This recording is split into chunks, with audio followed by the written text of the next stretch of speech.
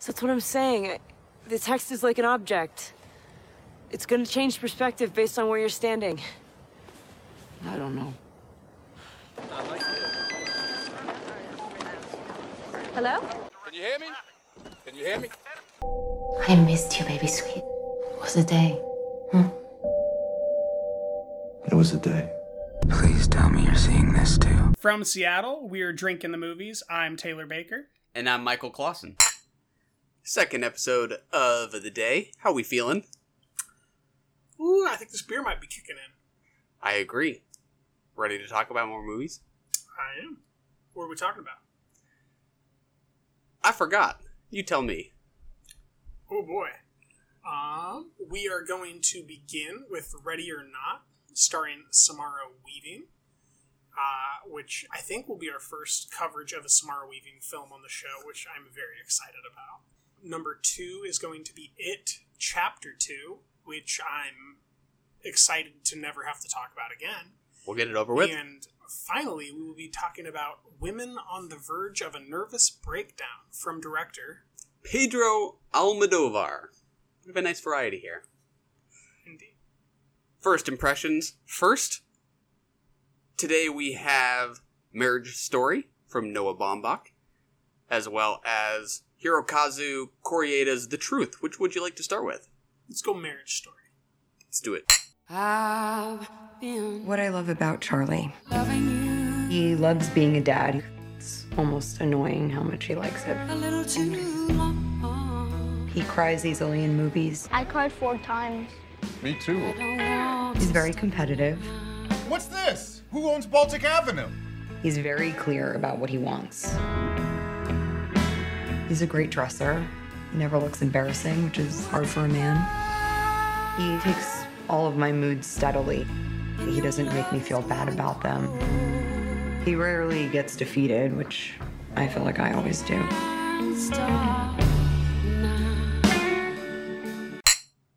Michael, that is the trailer for Marriage Story. What do you think? I was excited. I remain excited. I think this looks very emotional. 2 very talented actors that I like very much. Scarlett Johansson, Adam Driver. I like Noah Baumbach quite a bit. I remain excited. What about you? I think these Golden Globe nominees are about to be Golden Globe winners. I think that we see Golden Globe nominee about a half a dozen times in that trailer. I think that's about to go bye-bye. They make that front and center. I think these are going to win. This looks amazing. This might be my favorite Noah Baumbach or a trailer for my future favorite Noah Baumbach film. I think right now I'd probably go with, what's that one with Greta? Frances Ha? Yeah, that's, I think, my current favorite, which was a collaboration between the two. I don't know if she co-directed, but I know she co-wrote it. And his projects since then since they broke up, haven't quite been the same for me. So I think this is maybe a return to form or like a return to what Baumbach can do, which is exciting. And as you mentioned, ScarJo and Adam Driver, they ain't bad. This is a great cast list. Alan Alda, I think I saw Laura Dern, Ray Liotta. Yeah, stacked. Yes, the news currently has been that Netflix is back in the Oscar race, and I think that they were never out of it, but I definitely think that they're now deeper in it than I realized. I would agree. I can't remember if Mistress America was pre or post Frances Ha. That's my favorite Baumbach film, but I also liked Frances Ha quite a bit. I haven't seen Margot at the Wedding. I haven't seen Squid and the Whale in a long time. I do think he's just really interested in modern romantic relationships. Yeah, what marriage means to people today. And I dig it. I am pumped. Very optimistic. I am going to temper my expectations, but like I said, I think that we've got some Golden Globe winners. Try to put it out of mind, and we'll just stumble back into it. On Netflix when? October? Not too long. November? December? Something Somewhere like that. before the end of the year. That is correct. Up next, we have Hirokazu Koreeda's The Truth. The follow-up to last year's Shoplifters, which I think was in both of our top 30s, at least. Yeah, I think so. And I've heard this is actually, like, for him, a return to the stories he wants to tell, which I find exciting, because I, in retrospect, think Shoplifters is a little bit overvalued. Well, should we take a look? Let's do it. Non, aucune importance. C'est ma fille avec sa petite famille. Elle a épousé cet acteur-là? Oh, acteur, c'est un bien grand mot. Welcome. Alright, we just watched the trailer for The Truth from Koreeda. What do you think? It looks fine. It looks like I expected it to look. It doesn't look bad. I'm excited about Deneuve and Binoche and Hawk being in a movie together, but I just don't think it's going to do anything to surprise me or, like, challenge the form. I think it'll just be a solid movie that, you know, I won't really talk about after we talk about it. You know, like, it won't come back. Expectations cooled, huh? Yeah. How about you? I think I am more excited. I'm kind of interested in the change of culture. Like, it looks very French from a director who is very not French. You know, from a guy who's, like, usually compared to, like, Ozu doing a very wordy French family drama. Like, I'm just kind of intrigued by the change of pace, I guess. It looks more like an Olivier Assayas film. It feels like a change of pace to you. Culturally, yeah. Well, but I mean, like, content-wise. Like, to me, I thought I was seeing a lot of what I saw in Shoplifters. Yeah, I mean, to me, that's a good thing. Like, his interests maybe remain the same, you know, family, interpersonal dynamics in current day. But I think the milieu actually feels, like, extraordinarily different. These look like bourgeois, you know, French people versus Japanese impoverished people. I think it's, you know, just enough of a tweak on what he might ordinarily be interested in that seems like kind of an interesting new step, or next step, I guess. I agree. Like, there's never any good way to really, like, package this kind of movie in a trailer. Because it's a drama. You know, and there's no thrill to it. But see Rachel getting married for how to make it thrilling. True. And I would imagine that probably had a thrilling trailer.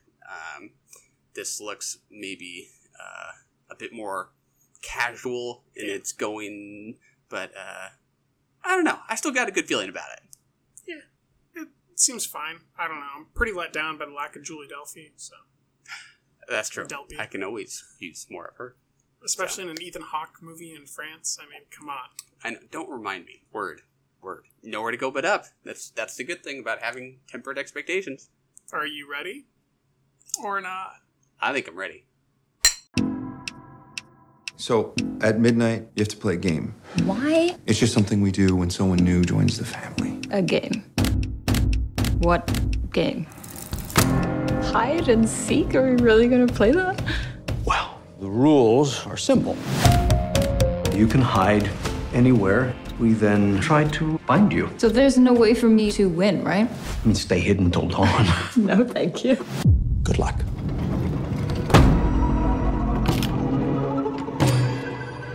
What the hell is this? How old is this thing?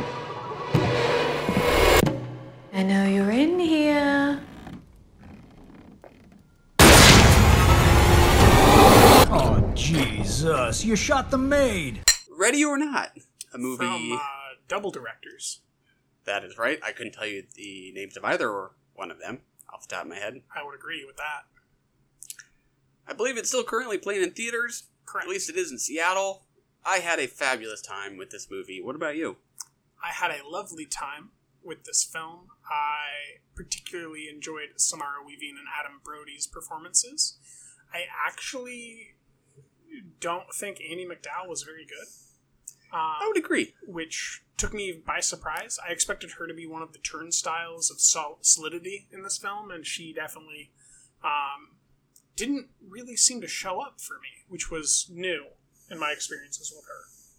I would agree. I did not get as much from her as I would have liked. She didn't, wasn't bad. Just expect more. Yeah. From Andie MacDowell. But I would agree. I haven't seen Adam Brody in I don't know how many years. I associate Since the him last with like time my... you watched The OC. Yeah, right. I was going to say I associate him with like my early teenage years. I think he does a nice job here. I guess it just hadn't even really clicked beforehand that this was maybe an R rating. I guess I was expecting something a little tamer, but this gets pretty grisly, pretty violent. I think it remains kind of light in its, movement, scene to scene. I think it is brisk in its pace. Some of the sentimental beats maybe don't land. I also wouldn't say that I was laughing out loud a great deal, but I was thoroughly amused for just about the whole runtime. Yeah, that's a good way to put it. Yeah. Amused. Yeah. It definitely got me to chuckle, not so much as laugh, but go, I get it. Right. Yeah. I don't think it took itself too seriously. Definitely not. That's when Samara's at her best, is when she can kind of be a little bit, like, aloof to everything around her and go, like, are you fucking serious? You know, like, that's kind of, like, her tone. Whether it's in the limited series Picnic at Hanging Rock, or even her character in, what's that gal's name? Frankie... I can't remember her last name, but she runs a show on Showtime called Smelf that Samara plays major lead or major supporting actor or actress in, and she definitely gets to play like the snarky girl that we kind of see here very much in tone, and do a lot of the facial tick stuff, and that's when she's good, when she can kind of play to the camera more than play to the characters in the film. Yeah, in terms of the trope of the final girl, like, I think I usually associate that with, the very fearful girl, the girl who's terrified, running from whatever it is that's trying to kill her. And there is, a almost like more annoyance from her performance by what all is going on. Exhaustion. Yeah, which I thought was a very nice tweak on that, very refreshing. I kind of like just the overall style of it, right? Like, it could have just been kind of a modern wealthy family, but it's kind of got this, like, new gothic kind of look to the house and everything. The old, is it the aunt or the grandma who's wearing, like, purple and stuff, and she just looks kind of gargoyle-like or something. It just feels different enough to kind of make its mark. It's, I don't know if you've ever read the short story, but it's definitely a riff on a short story called The Most Dangerous Game. Oh, yeah. In which a man is hunted by a hunter on his expensive mansion, and if he survives or escapes, he wins. And that's very much what's happening here, except for this has the devil. Exactly. What'd you think? Did you think this is going to actually be supernatural in any way? Or no? I did in the beginning, and then in the middle I was like, huh. Then in the end I was like, yes, I knew it. I was very satisfied. I kind of went back and forth just like you did, and I was pleased by that. I thought it nicely kept me wondering which way it might go. Yeah. Who do you think the most important person is in the making of this film? The most important person. What a leading question he asked. Yeah. Would you like to offer your thoughts? Oh, I'll tell you. I will tell you, Michael. What do you got? The wardrobe department. Ooh. Because that dress that Samara wears, they had to not fuck that up.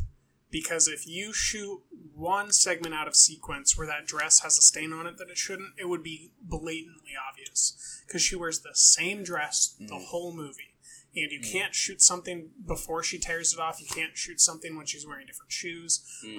In the slow build of it getting soiled and blood on it and where the blood spatter is.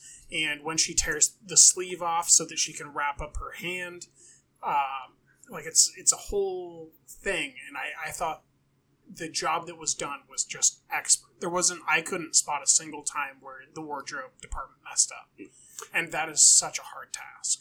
Yeah, I am rarely observant enough to acknowledge that kind of thing. So I deeply admire the call out to the wardrobe department because they are the unsung heroes of things like this. You're absolutely right. And wardrobes all around, right? They're different. Mm-hmm. They're, like you said, kind of gothic. yeah. But not outrageous. It's not goofy, I guess. It's fun, but I wouldn't call it goofy. Yeah, I mean, it has a few goofy moments, but it doesn't let itself become goofy. Yeah. It's like a tang, like the flavor of it is gothic with a tang. I like that. Do you think this has franchise potential? I do, but I don't think they'll do it. No? No, it's Fox Searchlight, not Blumhouse. So I don't think so, because I doubt that Samara would be willing to come back and do the same thing. She's actually like kind of becoming a little bit more of a picky actress. Like, even if she picks projects that aren't what we would call good, they're characters that she feels like comfortable playing. And the noises she was making while she's been on the press circuit for this film are kind of like she's really glad she did it, but like she thinks she's had her time with this character. Yeah. So, I mean, if they do, I imagine it would be a Jumanji situation where they start from scratch and play a new game. So, like, the devil is also in South America, and this family is another game family, and instead of Ready or Not, it's hide and seek or something, like... Yeah, like, would I show up for it? Maybe, but it also seems like the kind of thing that would just tear itself apart, trying to maybe, like, build out its mythology somehow, which would be terrible. I kind of think a good thing is left best alone. Maybe in, like, 20 years...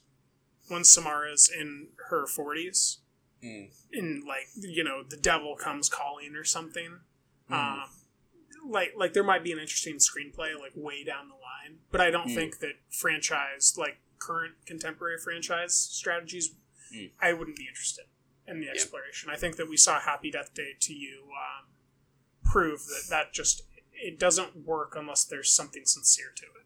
Yeah. I would agree. But I would highly recommend it. Favorite scene? Good question. You go. Well, I think. Fuck you, man. Shit, I didn't have something ready. I just wanted to give you a chance. I'm gonna make noises while I pretend to think. Favorite scene? Probably when she goes to get back in the dumbwaiter. Oh, yeah. And there's already a girl in there who screams and then and is scared, and that, like, scared me. With the girl that gets scared. Or no, Samara gets scared. Like, oh shit, get out. We're all scared, basically. And then she starts calling for her, for everyone to come get Samara. Samara, like, tells her to shut up and, like, hits the button to make it, like, go or whatever. And then she's slowly crushed and, like, almost cut in half by the doors of the dumbwaiter. I thought that was quite humorous. Great stuff. Because I didn't see it in the trailer, and so many other scenes I'd seen in the trailer. Yeah, there was a lot here.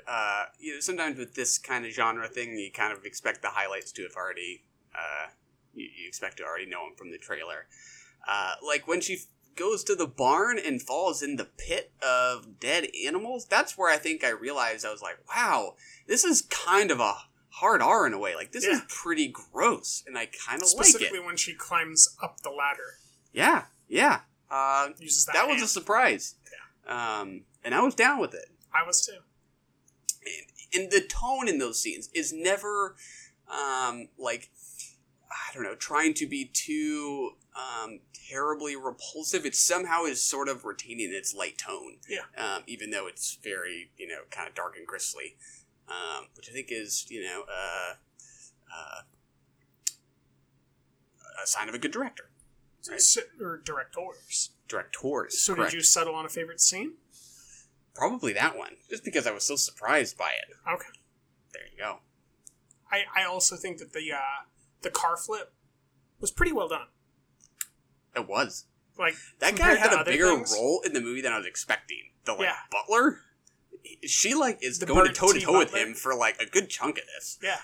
He's her biggest The foe. lead manservant. Yeah, I'm expecting the family. No, Butler's I'm fucking here to play. I'm gonna prove my value. I can't lose my role. The devil's gonna kill them all. Yeah. He did work. So I gave this a 4. You gave this a 4. I did. This Feel good is about one it. of the better genre horror movies we've seen all year. Definitely one of the more fun ones I've seen at the movies. Yeah. All right, on to something we have to just get out of the way. Something happens to you when you leave this town. The farther away, the hazier it all gets. With me, I never left. I remember all of it.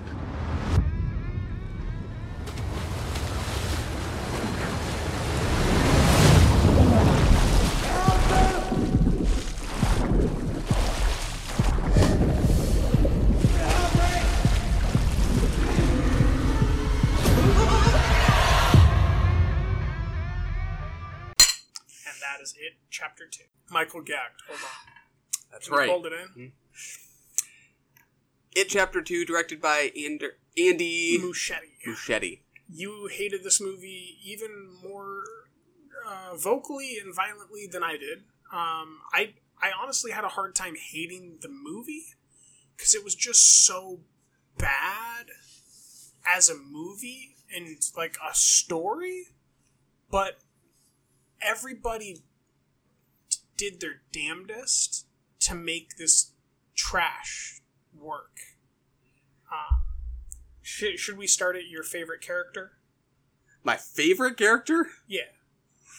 Oh. Oh, you don't know who your favorite character is? Allow me to tell you. Okay. Xavier Dolan's character, who opens up the film. I was surprised. I was, it had my attention. That was interesting. Yeah, interesting opening scene. We're kind of led to think that we're going to go into this funhouse circus scene, right? That we open up on. We detour to the bridge where we see Xavier Dolan and his boyfriend get beat up and thrown over a bridge. So not a light opening by any means. Well, it's and then he's eaten by a clown. So, I mean, specifically, it's kind of the film starts with gay bashing, specifically, right. And it's kind of a theme that continues throughout the film as an undercurrent. Right. And I don't know that it serves a sincere purpose. Right. The only I in some of my casual browsing since then somehow read somewhere that was based on a true story of some kind. Where, when, what exactly happened, I don't know. But that was... Well, I'm sure that sounds like something that's absolutely a right thing. Yeah. Born out of a particular instance that they wanted to speak to, which I thought was kind of interesting.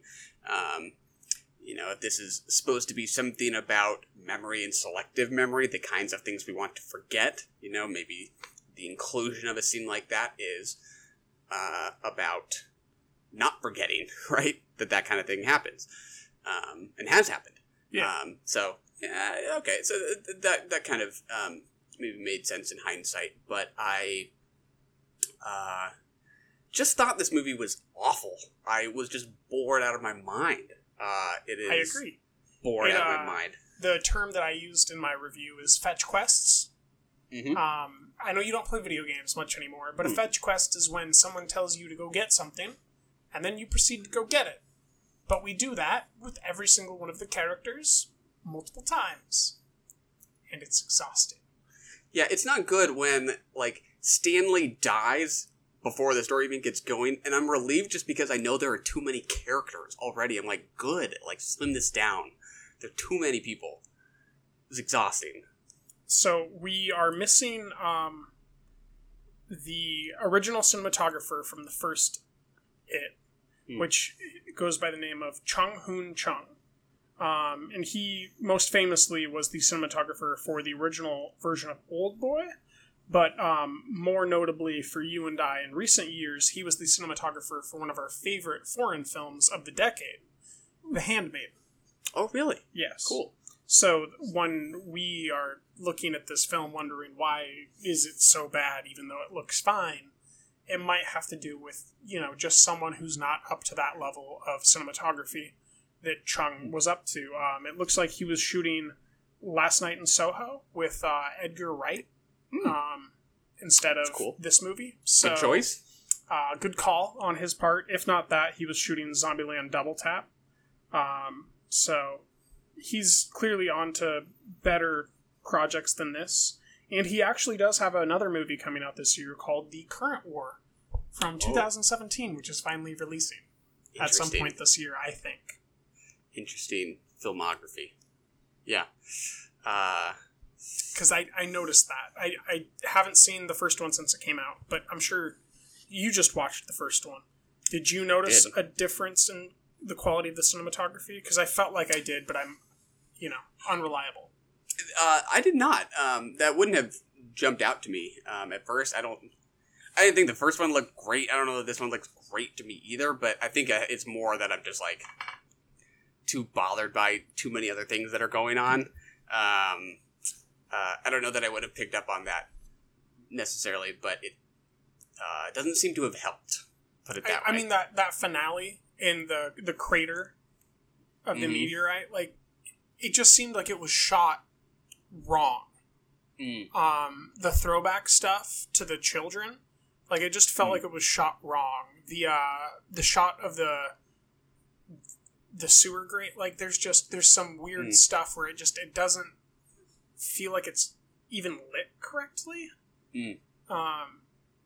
Maybe I was just so removed from the movie and didn't take it seriously, like, at all. That I was there. Because other people told me that they were, like, they were legitimately scared at certain points, and I was like, I don't know what to tell you, man. I just thought the whole thing was a comedy, and the only part that I thought was astounding was when they basically just copied the Quays on their creatures.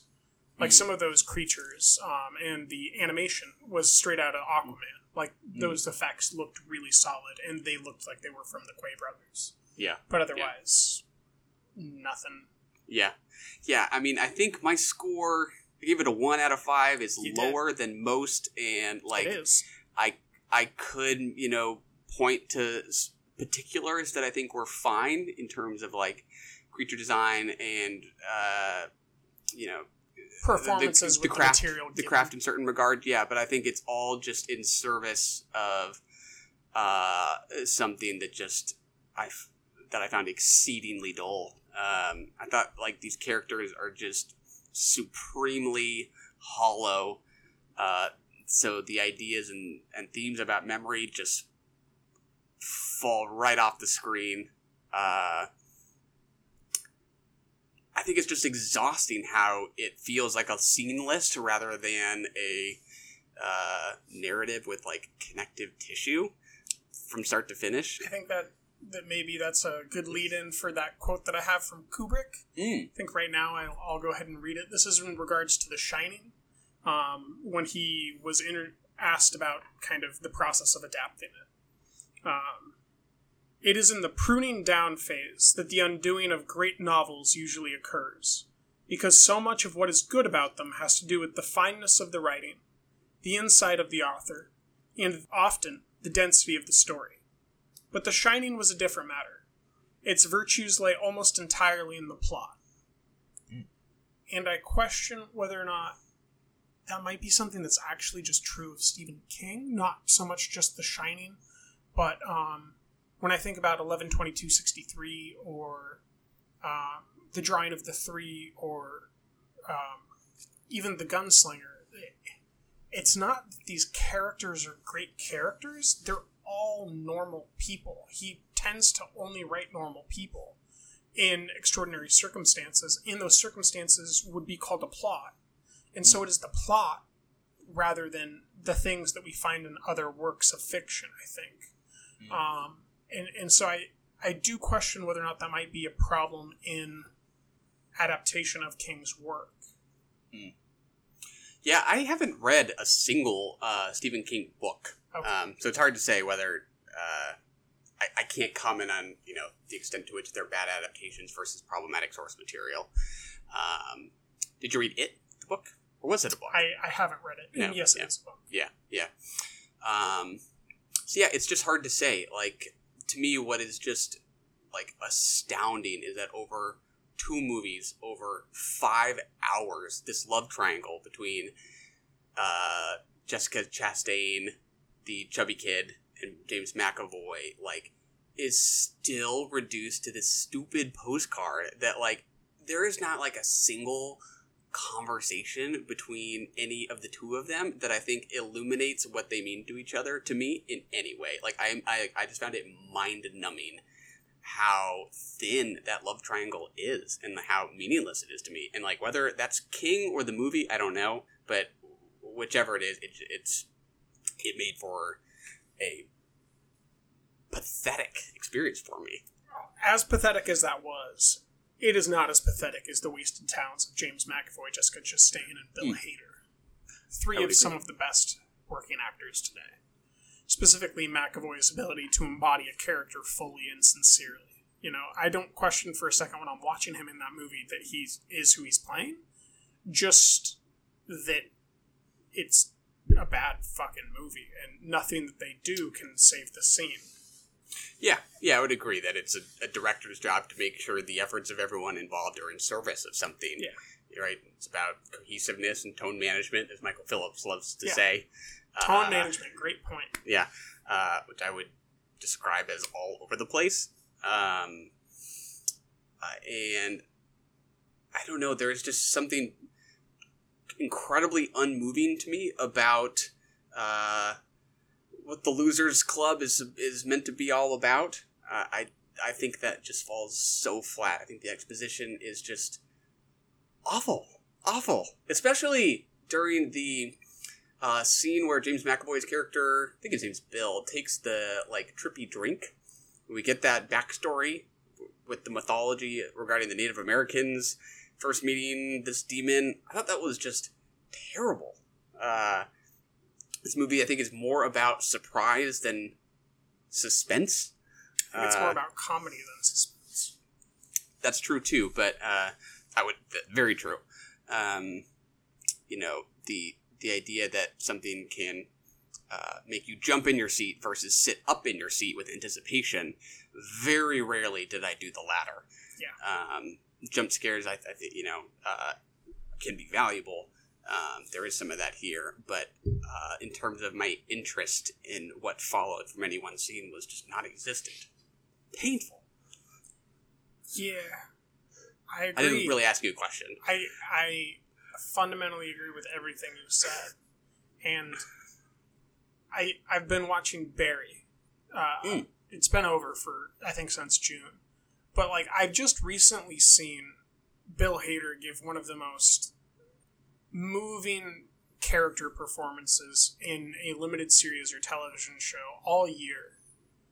And now I watch him here with just dog shit material left on the sidewalk that I just stepped in. And I had to pay and use my 3 hours to step in it. And it bothers me that because he's so talented and it's such a waste. And it's not just a waste of him, it's a waste of Chastain, and it's a waste of James McAvoy. And I mean, Mama, the first feature film from Andy Muschietti, is one of my favorite horror films this century so far. And I don't get it. I don't get this misstep. Yeah, I completely agree. I think it's a waste of Bill Skarsgård, too. I don't think there's enough of the clown.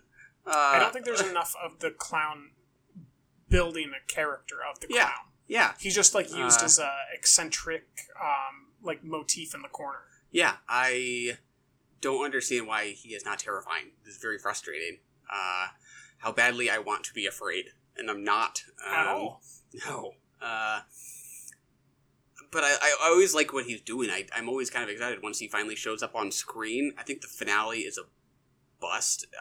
To me, that seems to lean into spectacle-driven It reminds me of specifically the DC comic book movie endings. That I think the criticism is they often move in the third act to a grayscale, large battlefield that is dark. Yeah. And I think that's exactly what we saw. Yeah. I don't like it. I agree. I do not like this movie. Sam I Am. This movie is bad.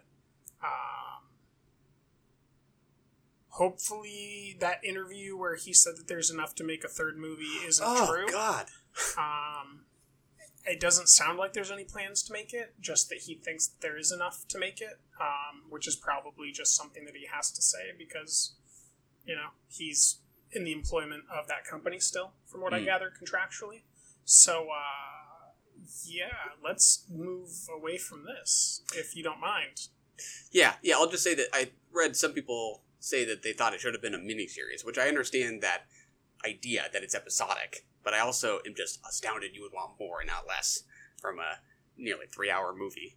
Agreed. Less sounds good. Less sounds great. Let's talk about it. I would rather... that sounds fantastic. But I mean, honestly, if I ever watched another interpretation of this, it would only be because the villain was taking center stage. Like, if I watch the movie It, I want to follow it in its murderous, conniving mystery. Like, I want to see him sit in a corner for 2 minutes and wait for someone to walk in, kicking it in the gutter, and destroy them. Yeah, I want to see him lure someone into a gutter, and I just want to follow like that teleportation and that character around as they wreak havoc. I don't care about the human side of the story anymore. I just don't. Word. Let's move on. I'm on the verge of a nervous breakdown.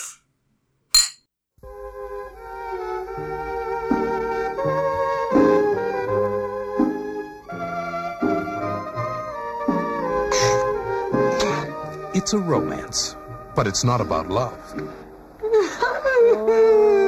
It's a comedy, but not everyone's laughing.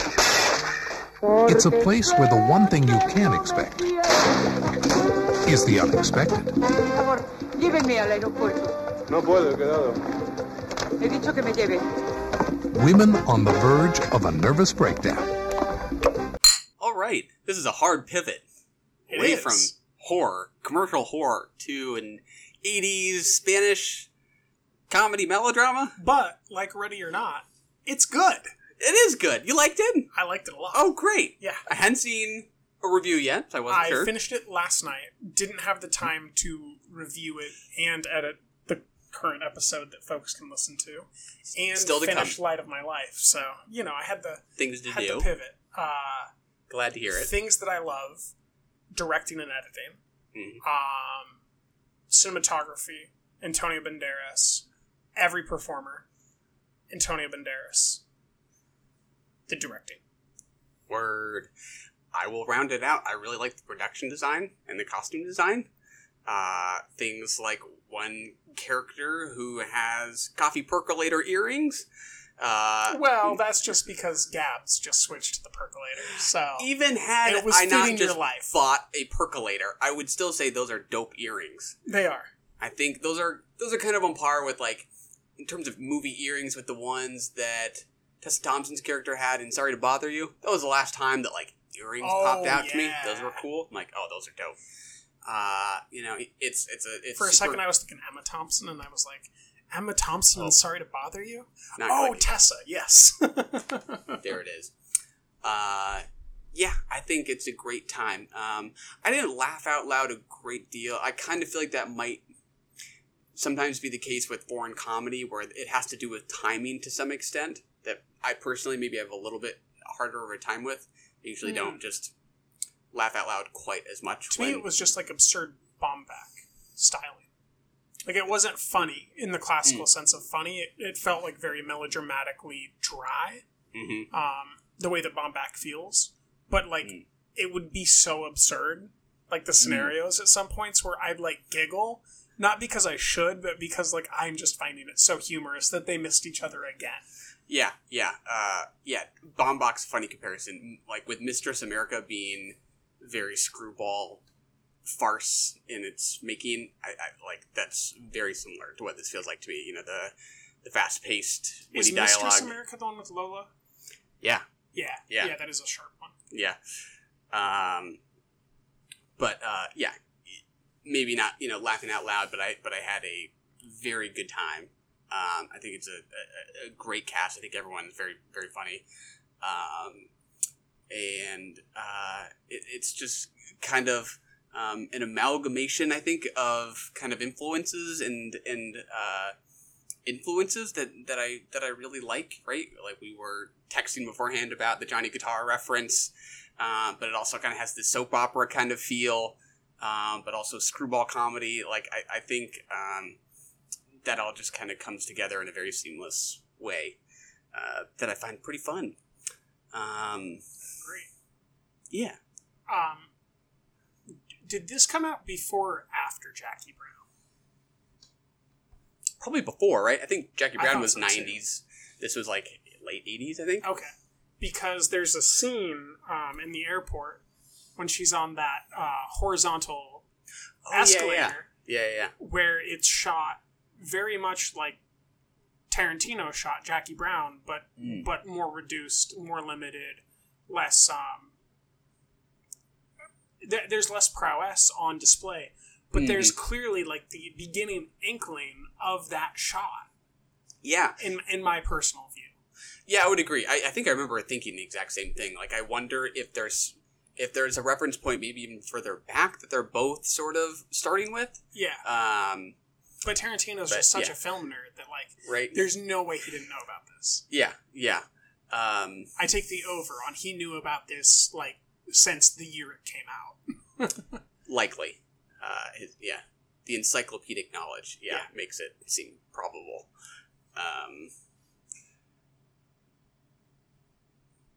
What else? I don't know. I just had a good time. I like the zany energy of it. That it's not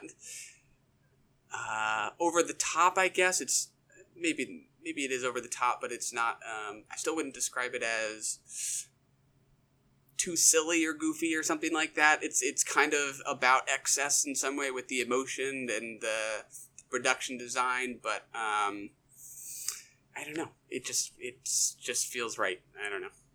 It's definitely weird to me. Like it's in the Todd Solondz genre of like oddity, of like it just makes me nervous. Like, I'm filled with anxiety when I watch it. It stresses me out to watch it, but I like watching it. Like a Todd Solondz movie. Yeah, with Todd Solondz, I usually think of those as, like, feel-bad movies. This is more of a feel-good for me, but I completely agree there is something about the eccentricity of it, right? It's just, like, a little curious. Does this fit into, like, the foreign camp genre? I think so, yeah. Okay. For sure. This blows my mind. I just made an accurate statement about camp. I don't think we did any foreign films during our camp episode. We did not. Right? I think those were all American. But I think so. There is something about the absurdity of it that feels campy. Eccentricity of it. Yeah. I felt that way whenever the woman who's coming out of the insane asylum would show up. She felt particularly campy to me. Something about that makeup. Yvonne's wife. Yeah. Or the makeup. Ex-wife. I guess they're still married. Yeah. And there's like a correlation in my head between the makeup from Johnny Guitar and the makeup with her. Oh, definitely. Right. Just a little flamboyant in some way. And even the Picasso-looking woman. Yeah. I really liked her. She was funny. Being not half asleep, completely asleep for most of this. Very striking. Yeah. Visually. Yeah. I like the casting, I guess. Antonio Banderas, that, Eraserhead kind of hair he's got going on. The impulsive wanting to kiss the girl who's caught in the terrorist plot every once in a while. I thought that was super funny. I'm kind of intrigued by like his relationship with Almodovar. It sounds like that's like ongoing, a long-term kind of thing. He doesn't have a big role here, but I don't know. I'm always kind of intrigued by directors recurring to work with the same people. And Banderas is having quite like the resurgence artistically. It seems to me.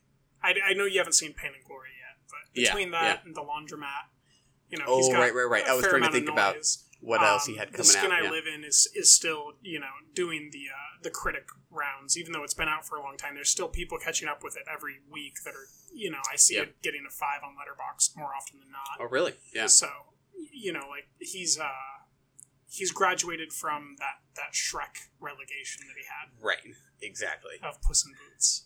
Yeah, definitely. Yeah, I think Almodovar maybe has a rather humble opinion of men. I like his making of films usually about women. I don't know, it sounds like that might not be the case with Pain and Glory, because that's maybe a little more personal / autobiographical. Whoa, is this the same guy? Say more. Pain and Glory, The Skin I Live In is Almodovar? Yeah. Whoa. I had no idea. I thought we were talking about that. I had no idea. Oh, yeah. The correlations are heavy. Yeah. Yeah, when you get to Pain and Glory, the women will be these stronger characters, and it is the feminine aspects of the men that will bring about the best parts of them, I'll say. Yeah. You know, obviously, representation is a very hot question today, and whether or not, you know, men should be the one to tell women's stories. I get the sense he's someone who maybe kind of gets that right. He's telling stories about women. You know, this is about, in part, women kind of being driven nuts by a guy. And their hysteria is not the subject of ridicule, but it's comedic, but also empathetic to some degree. It's sincere at some basic level. Yeah. And there's nothing that ever feels like male gazy about it. No, to me, because he's gay. Right. So. Yeah.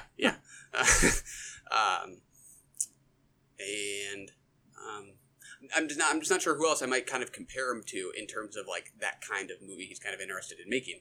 That's influenced by melodrama and women's pictures, like the Cirque kinds of films of the 50s. And I dig it. I don't know. Yeah, there's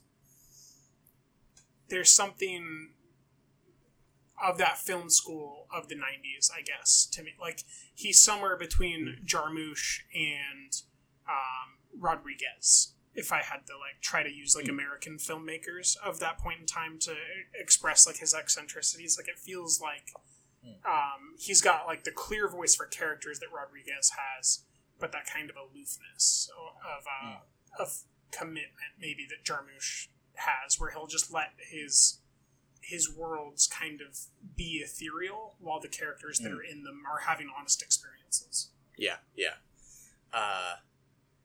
I keep wanting to say Pain and Gain, which is definitely not right. Yes, because that's a top 5 movie of the decade. Very different. Pain and Glory. Not as good. Have not... Oh, you didn't like that quite as much as Women on the Verge? Gain? No. Versus Women on the Verge. Yeah, no, Pain and Glory I think is better. Think so? Personally. It speaks to me at a craft level that I really like. It's not dissimilar from The Man Who Killed Don Quixote in tone this year. Once you watch it, I think you'll see why, and you'll be like, okay, yeah, this is a Taylor type of motif. Like, once you have to experience the beginning and the end in order to really kind of get the gist. It's one of those. I'm excited. It'd be like guessing what Under the Skin is from the trailer. Bad idea. Like you will be wrong. You need to see the end. You will be very wrong. Any favorite scene? Good question. Great question. That's tough. I think I have to go with the one that I already brought up at the airport, where we're seeing that same Pam Grier, Jackie Brown style of moving horizontally, and then the overshot where she's going up the escalator, and it takes up about a third, or maybe it's directly half of the screen. Just the way that he supercuts those is really sharp. Mm-hmm.